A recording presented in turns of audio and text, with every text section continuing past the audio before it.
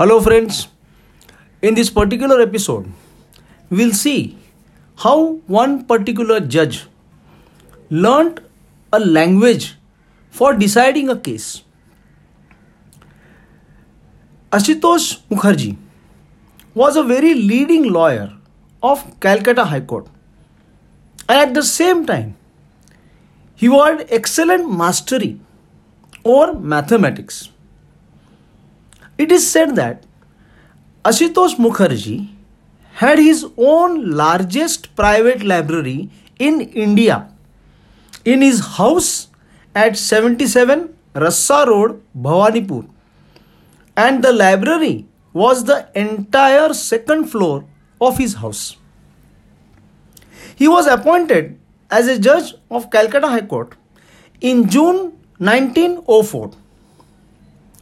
Once he was hearing an appeal involving the important questions of Mohammedan laws. Advocates appearing in the case were mentioning from the original Arabic text. Looking at the gravity of the case, Ashutosh Mukherjee informed the advocates that he would be able to do proper justice to the case only when he himself would understand Arabic language, and for this purpose, case was adjourned.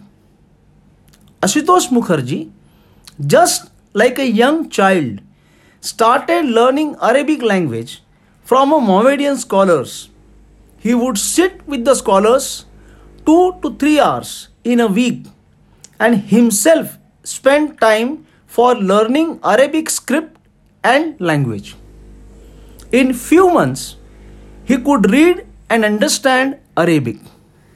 After this, he heard the case, and while delivering the judgment, Ashutosh Mukherjee gave reference of the original text in Arabic, which was not even argued by the counsels.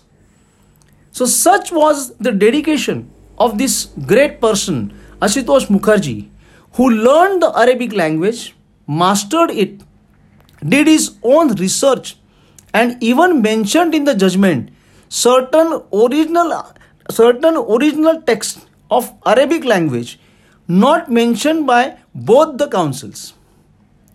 So I hope friends you will understand how was the dedication of judges who learned languages so that the proper justice could be done to the case. Thank you.